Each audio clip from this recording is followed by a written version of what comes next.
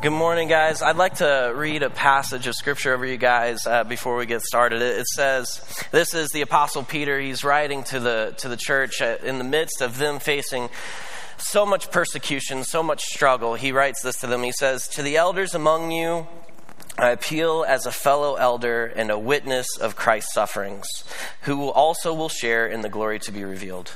Be shepherds of God's flock that is under your care, watching over them not because you must, but because you are willing, as God wants you to be, not pursuing dishonest gain, but eager to serve, not lording it over those entrusted you, but being examples to the flock. And when the chief shepherd appears, you will receive the crown of glory that will never fade away." Can we celebrate that together this morning? The promises that God has made to you through your actions. Peter writes this to this church that is just on the brink of struggle. I mean, they are facing persecution from Rome coming at them so hard.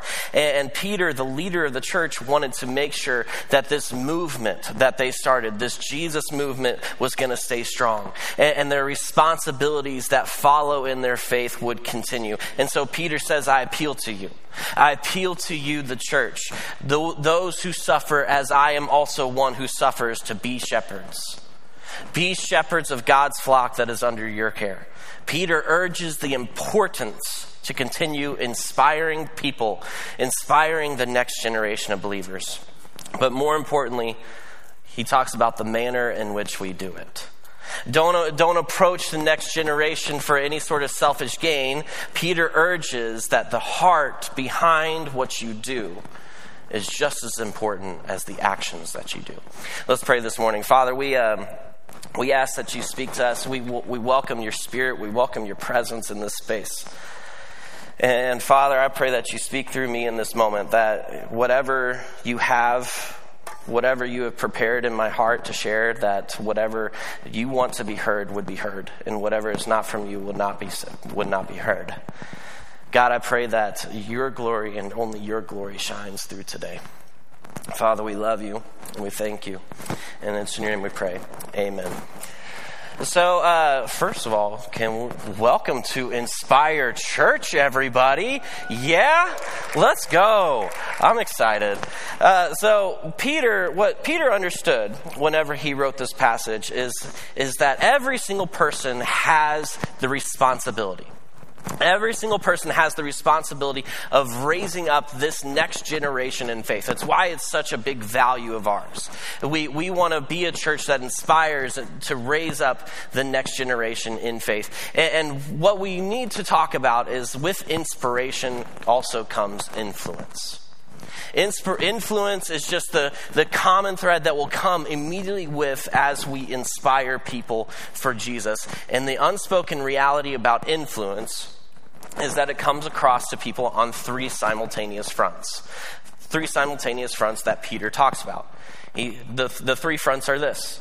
People will see what we do, and they will see how we do it, and then they will see why we do it.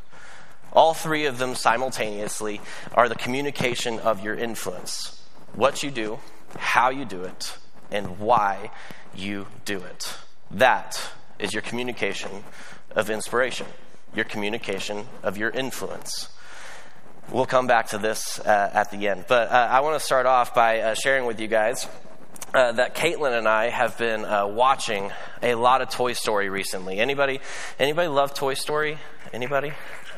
I love Toy Story. I love it so much. Caitlin and I have been watching a lot of Toy Story because, toddler life. Our son is 3, and he is loving movies now. I actually think he's going to be Buzz Lightyear for Halloween. It's cute. It's adorable. He walks around the house. He's going, "I'm Buzz Lightyear."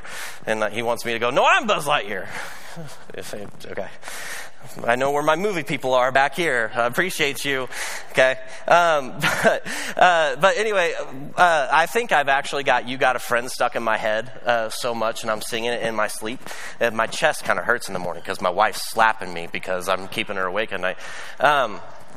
But I love getting to watch these movies with my son because some of you parents in the room, you guys will understand this. Like, whenever you get to watch these movies that you grew up with and you watch them as an adult, you get to realize that there's some real deep concepts within these movies, like some real deep concepts within these movies. And what I've noticed about Toy Story is that in every single movie, there's at least one character that has a big wrestle with their purpose. A big wrestle with their purpose in retrospect then has a big impact on how they view their identity. The first movie, we have Buzz, right? Buzz wrestles with his identity in the sense, is he just a toy or is he a real-life space ranger? In the second movie, we have Woody, who faces this tension. Is his purpose to be a toy in a museum because he's an iconic, valuable toy? Or is he meant to be a toy to be played with to make a child happy? And we see this all the time. And literally yesterday, we were watching Toy Story 4. And I wasn't planning on speaking about this till just yesterday. And we were watching Toy Story 4, and I saw this same exact theme within this character named Forky. You guys all know Forky? Yeah, Forky. He's actually a spork, but, we'll just go with Forky. Forky was created out of pieces of trash. Bonnie, the maker, took these pieces of trash, put it together to create what is known as Forky. And as Forky would come together to become a toy, as he was born, he would come to not like where he's at. He would come to not realize what his true purpose is. Like Bonnie created him with the purpose to be a toy, right? But his whole purpose was to be trash. And so all he knew to do was to be trash. And so throughout the entire beginning of this movie, we have this wrestling match where Forky just wants to be put in a trash can and he does everything he can to make sure that he finds his way to be trash because his purpose was to be trash. Until we have the one who stands against him, Woody. Woody comes into the picture, and what Woody knows is because he followed Bonnie to the first day of kindergarten where she makes Forky. What Woody knows is that Forky was instrumental for her. Because what Forky wasn't just this craft that she made. It was this friend that she had in the loneliest time of her childhood. It was the friend that she had in the loneliest time of starting up kindergarten. And so what Woody was able to see is that Forky was instrumental in the joy of Bonnie. And so Woody takes it upon himself to help Forky understand his new given purpose. And throughout the movie, we see eventually Forky does come to accept his new reality as a toy. And he loves it, ends up loving it. But Woody stands out here as such an influential and inspirational character because of how he leads and how he uses his influence for the purpose of the satisfaction of his owner. You tracking with me here? Woody stands out as an influential character for how he uses his influence for the benefit of his owner. He saw Forky had potential. Forky has potential to bring joy to Bonnie. And so he connected him with this new purpose. And then he communicated to Forky how much he was valued as her toy. Woody helps shape the way for Forky to become one of Bonnie's favorite toys. Really what this is just classic mentorship. Just classic mentorship. And it's a mentorship model that we could point to happening a million different times throughout all of human history. It's a mentorship model that we could point to happening a million different times throughout Scripture. I mean, we can point to many different examples within Scripture where we see mentorship happening. We could talk about Samuel and Saul, Samuel and David. We could talk about David and Solomon, Moses and Joshua, Elijah and Elisha, Jesus, and any 12 of his disciples. You take your pick. There's mentorship just passed down over and over and over again within the pages of Scripture. But today, I want us to focus on one particular relationship between mentor and mentee, and that's between Paul and Timothy. Paul and Timothy. The Apostle Paul has a very interesting start to his story. For those of you who do not know, Paul started out as one of those people who was persecuting the church. to be one of those people who is actively seeking to destroy the church. And he has this miraculous encounter with God, and Jesus reveals to him, hey, this is the truth, follow me. And Paul's like, all right, I'm all in. So he ends up getting connected with the disciples who help raise him up, right? They raise him up to become probably the most active missionary the world has ever seen. And so Paul, after he feels raised, he feels this burden, this call to go into all the land of the Greeks and to spread the word of Jesus as much as he can. And so he starts his very first mission journey. There's the word, not mercenary. I don't know why that was coming to my brain. He starts his very first missionary journey, and he goes up through Syria and ends up in this little town called Lystra, Turkey. Lystra. It wasn't Turkey at the time, but in Lystra. Lystra, which is modern-day Turkey. And whenever he's there, he connects with a few people. He raises up a bunch of leaders in the church and plants a church there, two of which happen to be women named Lois and Eunice. And Lois and Eunice had a very special spot in the establishment of God's kingdom because of who they would then later influence for the kingdom. Listen to what Paul says to Timothy in a letter he wrote later. He said, I am reminded of your sincere faith, which first lived in your grandmother Lois and your mother Eunice, and I am persuaded now lives in you also. Paul goes to this town of Lystra, plants this church, makes an impact in Eunice and Lois, and they in turn make an impact in Timothy. Timothy begins to follow Jesus and follow the way, is what it was called.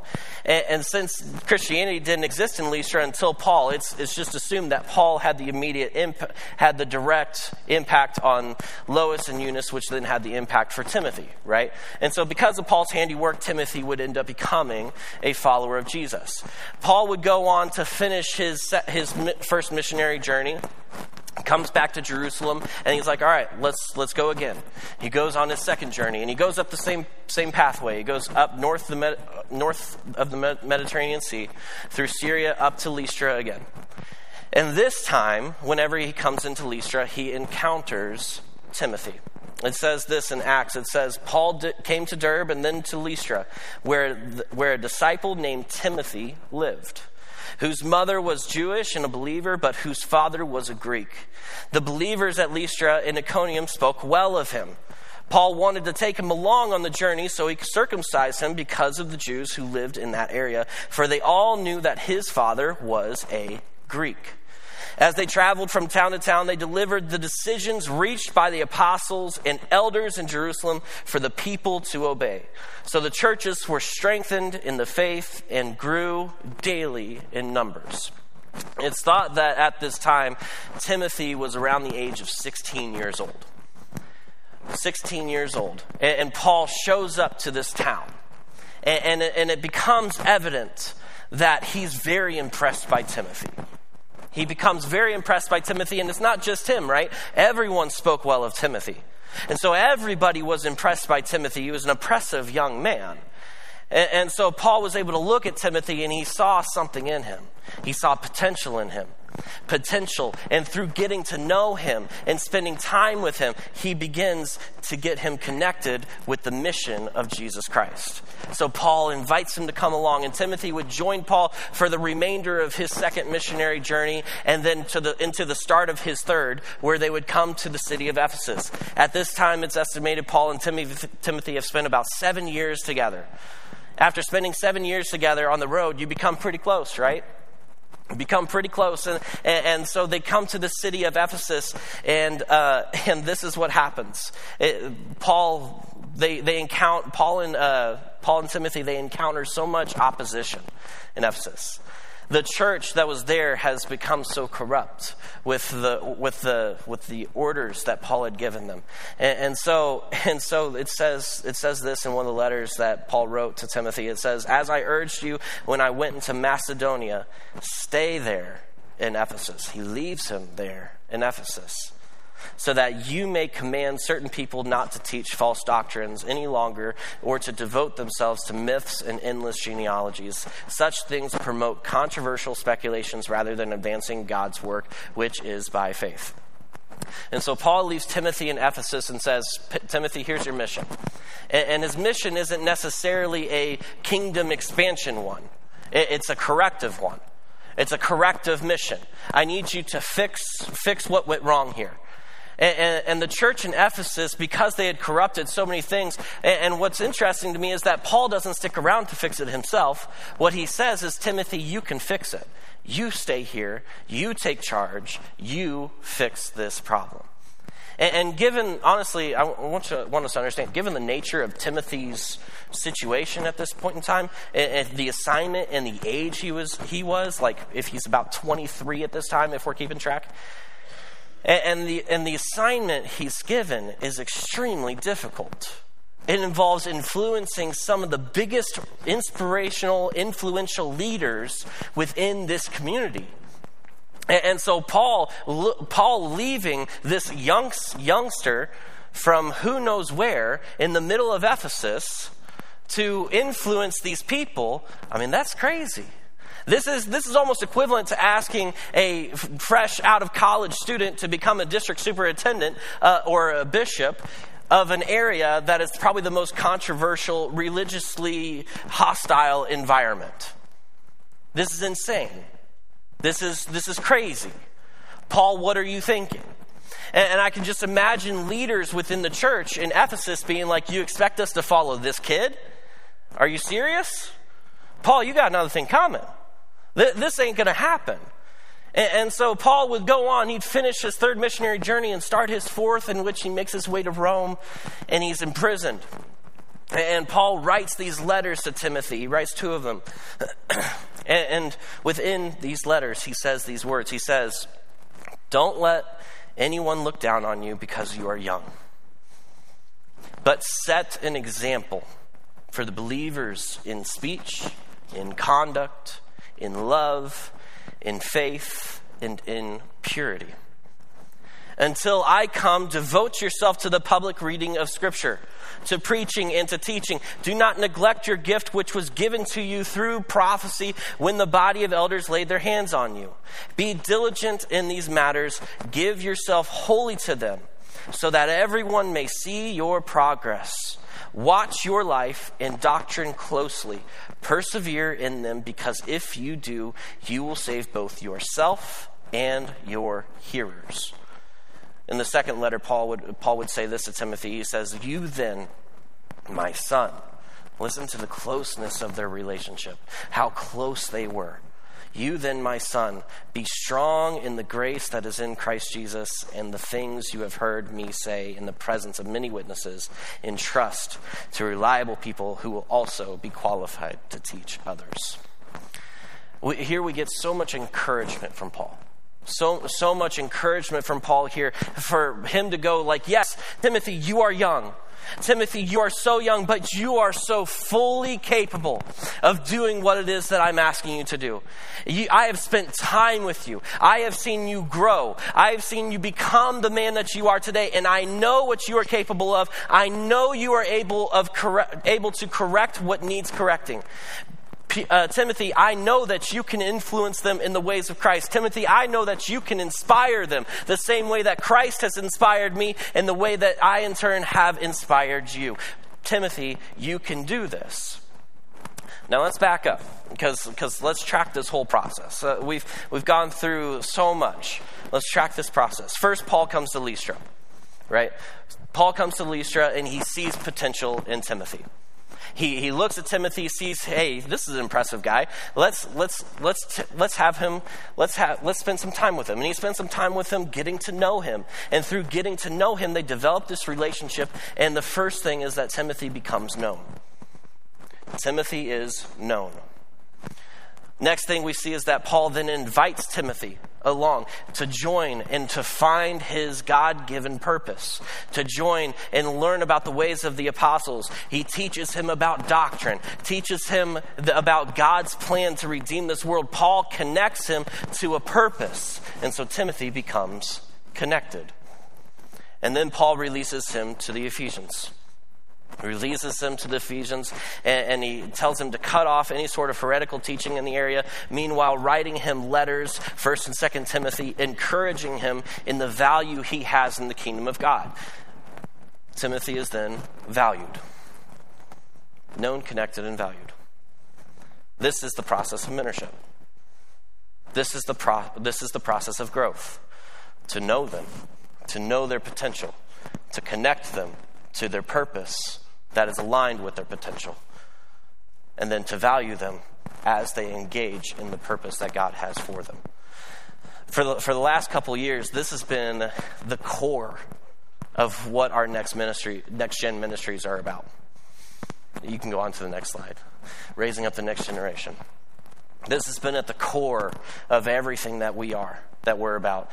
We want every single student, every single kid that comes into our church on Sunday mornings or on Wednesday nights to be known, connected, and valued. And this is so much bigger than just them being seen.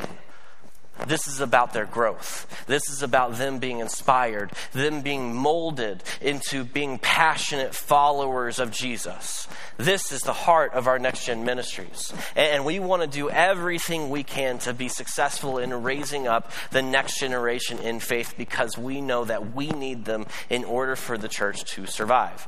However, with that being said, I need to be real with you. I need to be real with you about strategy.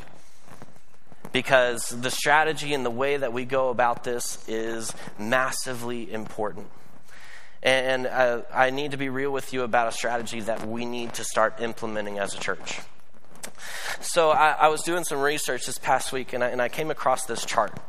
If you want to throw it up there. I came across this chart, and I know it's a little blurry. This was the best picture I could find of it. I know, I'm sorry.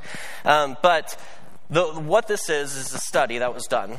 And the study comes from where kids and students were observed in being educated by different individuals. The individuals were their father, their mother, and a father from a different household. And through various tests, they were able to identify which teacher was the most influential in the kid's life based on their age. And so this is the breakdown of their results. And what I've done is I've taken this and I've applied it to each one of our ministry areas. So let's start with the kids. For our kids, I mean, it's no contest, right? The parents have an overwhelming amount of influence in their kid's life. Compared to anyone else, they have an astonishingly influential advantage of their kids, which makes sense.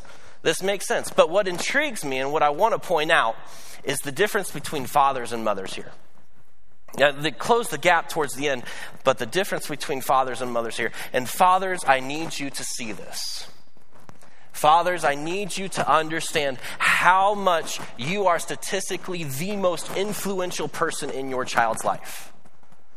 The most influential person in your child's life, especially in their early childhood.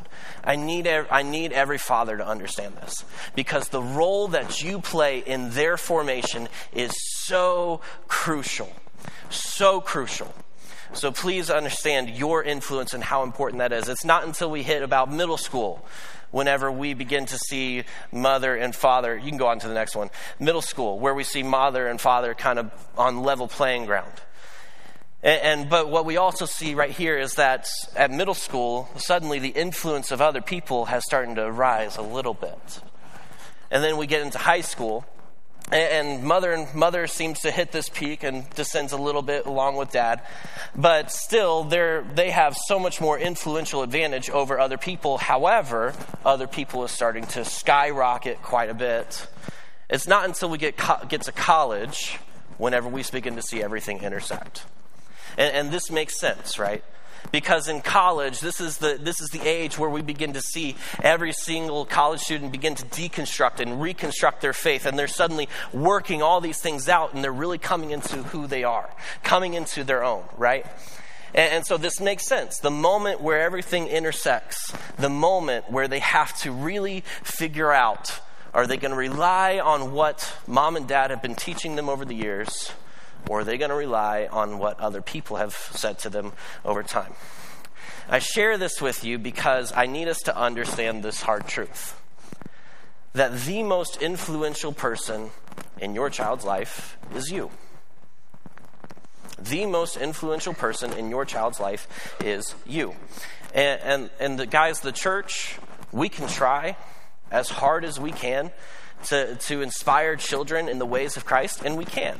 We can show children Christ, we can lead children to Christ, we can have them make decisions to follow Jesus, and we will do that. But if the parents are not following the will of Jesus and obeying his word and influencing their kids in the ways of Christ, then we aren't likely to succeed past this point in time.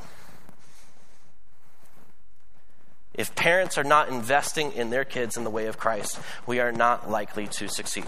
Not to say there aren't miracle stories that have happened, exceptions to this. There are. But for the most part, if parents are not influencing their children in the ways of Christ, if parents are not spiritually influencing their kids, we will not be successful in raising up the next generation. And so parents, I want you to hear this, because the role you play is crucial. And what we want to do as a next gen ministry, as our next gen ministries, is we want to partner with you. We don't want to just say, oh, it's your responsibility, and go. No, we want to help you. We want to partner with you. We want to help you. We want to help equip you to be the best parent, the best spiritual leaders for your kids that you possibly can be. And so that's something that we want to start working on. It's something we want to improve in. We want to help inspire you to inspire your kids for Christ. And parents, I want you to hear me out on this, okay? Because a lot of times I think we can just bring our kids to church and think, all right, this is the church's job. The church is going to take care of my kids. The church is going to raise up my kid in Christ. I don't have to do a thing. That's a huge weight off my shoulders. If that's your perspective in coming to church, I'm sorry to tell you that it's just not going to work. It won't work. You are the main influencer of your child's life. We need you to be. We need you to be. And I also want you guys to understand this. If you want to raise up the next generation, then you need to let them know how they can make an impact for the kingdom today. Not just tomorrow, but today. How can they make an impact for the kingdom today? You look at their potential. You see how God has gifted them. You see how God has wired them together. And you get them connected to a purpose that is greater than themselves. And then you show them how much they are valued in the process of them accomplishing the things that God has called them to. Guys, if we continue to treat the next generation like they are the church of tomorrow, then they will never feel empowered to pursue God's given purpose for them whenever they eventually leave home. We lose all the influential years that we have to influence them in God's call for their life if we do not do it now. It's no longer we treat them like they're the generation of tomorrow. They are the church of today. And so secondly, before we move on from this, I do want to point this out. Some of you guys might serve in kids, okay? And I want to point this out. If I served in kids, and I would look at this and I would feel discouraged.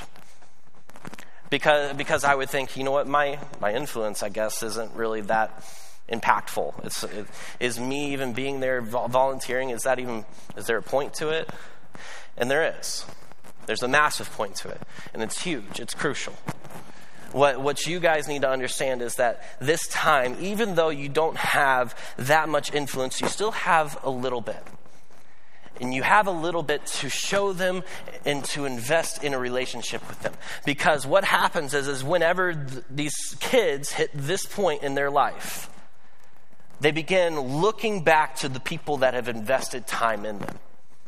They begin looking back to the people who they remember being great followers of Jesus.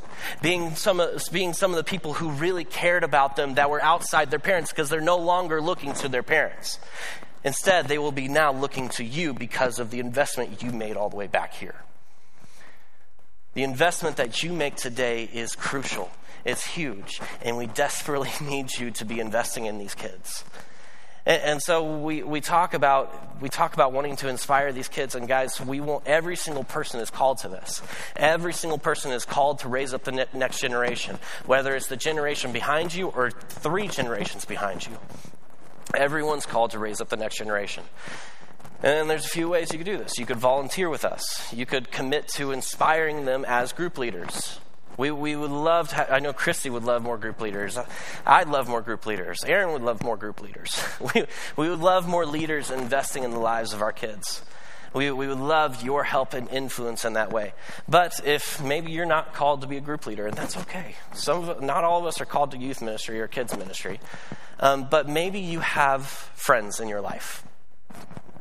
Maybe you have friends in your life group and they have kids. And you have this, maybe you have children and they have kids, your grandparents. And you have opportunities to invest in these kids as they grow. And you have the opportunity to develop relationships with them as they grow. One of my favorite things is that our son Crew, he gets so excited whenever we're going to our life group, not just because he gets to hang out with his friends that are kids, but he gets to hang out with my friends who are the dads. That's one of my favorite things, is how much he loves just being at group, even for the other adult influences that are investing in my child's life. Maybe you're not the relational type. It's okay.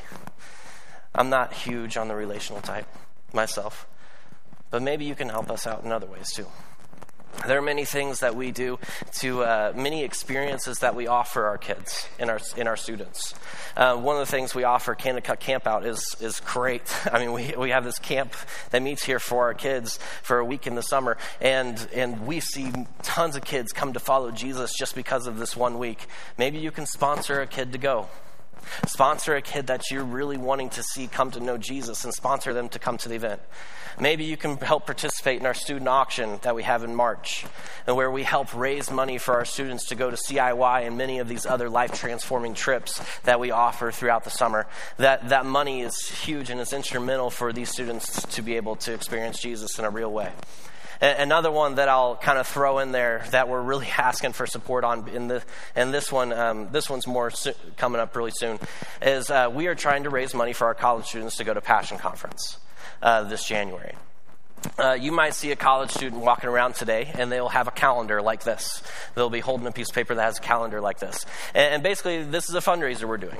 And if every student is able to accomplish this fundraiser, then they raise all the money they need to go on this life-changing experience at Passion Conference. And so basically, it's a pay the date. Some of you guys have seen this before, right? It's so simple. You pay for the day that you sign up for. So if you sign up for the 1st, you can pay $1. If you sign up for the 9th, you can pay $9. All the way to the 31st, paying $31. Just even that little investment can make a huge impact into these students' lives. And honestly, if I had to push this even harder, this is so crucial because college students are at that intersection point, right?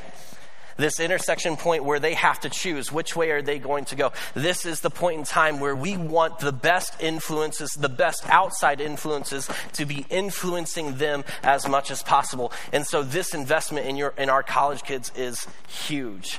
And they would really love your support on this. And so if you find a college student today holding one of those calendars, I encourage you, go up to them, say, hey, I'd like to sponsor one of your days, or you sponsor many other days, whatever you're willing to give. But this can impact a whole generation immensely. And guys, this is our call. This is what we're called to do. In the Olympics, there's a common tradition that happens in the Olympics that many of us have seen before, right? The passing of the torch. So the way this works is that one person will start with a torch where they get it lit up in Olympia, Greece. And then they run this torch in a relay race. In a relay where they go up to somebody else and they pass the flame on to somebody else. And then they go and they pass the flame on to somebody else. And then they go and then they pass the flame on to somebody else. Until eventually it arrives at the location where the Olympic Games are being held and being hosted just in time for the opening ceremony. And what I love is the significance behind the lighting of the torch. Let me read this to you from what the Washington Post says about it. It says, technically, The torch relay does not represent the passing of a torch, but celebrates the passing of the sacred flame from one torch to the next. The Olympic flame symbolizes the light of spirit, knowledge, and life. By passing the flame from one person to another in stages, the torch relay expresses the handing down of the symbolic fire from generation to generation. Now, this is really cool. Let me read to you what John the Baptist says right before he baptizes Jesus. He says, I baptize you with water for repentance, but after me comes one who is more powerful than I, whose sandals I am not worthy to carry. He will baptize you with the Holy Spirit and with fire. Guys, if you have made the decision to follow Jesus, if you have made the decision to claim him as Lord, and if you believe that he died and rose for your sins, you have been baptized with this Holy Spirit of fire. And don't you see what happens? You become lit. Your torch inside you becomes lit from this spirit that you have within you. And this spirit that you have is inheritable to the people around you. And you get to go and you get to take this torch and you get to light their torch. You get to go and light their torch. You get to go and light this next person's torch. This flame within you was not meant to be covered up and held to yourself so that you can reflect on it, but it is meant for you to share. For you to share with every single person that you possibly can. And this spirit that's within you, it's not just a meek one, it is a spirit of power. It is a power that gives you no fear. It is a power that enables you to be able to reach the next generation. Guys, we, the church, are in the business of raising up people in their faith. We are in the business of helping them take next steps in their journey with Jesus. Whether we be 90 years old or whether we be 9 years old, we want to be the mentors. We want to be the encouragers. We want to be the coaches. We want to be the teachers. We want to be the people who do all that's needed in order to reach the people we can reach to experience the kingdom of heaven. We're going to be the people that hell looks at as a threat because we are so distinctly led by Jesus and his spirit to continue passing on the flame to other people that we can reach. Guys, it is time for us to inspire. It is time for us to inspire this next generation for Jesus. It is time for us to keep this movement going. Jesus does not want this to end with us, but continues in everlasting impact through us from generation to generation to generation. Come on, guys, let's celebrate that today. God has called you to be so much more than just sitting here and taking in this flame. But I will remind you. I'll remind you what Peter says at the very beginning. Can we throw that passage back up, actually, at the very beginning? I'm sorry, I didn't tell you this. Maybe? There we go. No, at the very, very beginning. Yeah. There we go. Peter says to the elders among you, be shepherds of God's flock, not because you must, but because you are willing. Not for selfish gain, but because you care about them. Remember, there are 3 things that come across as you pass this torch.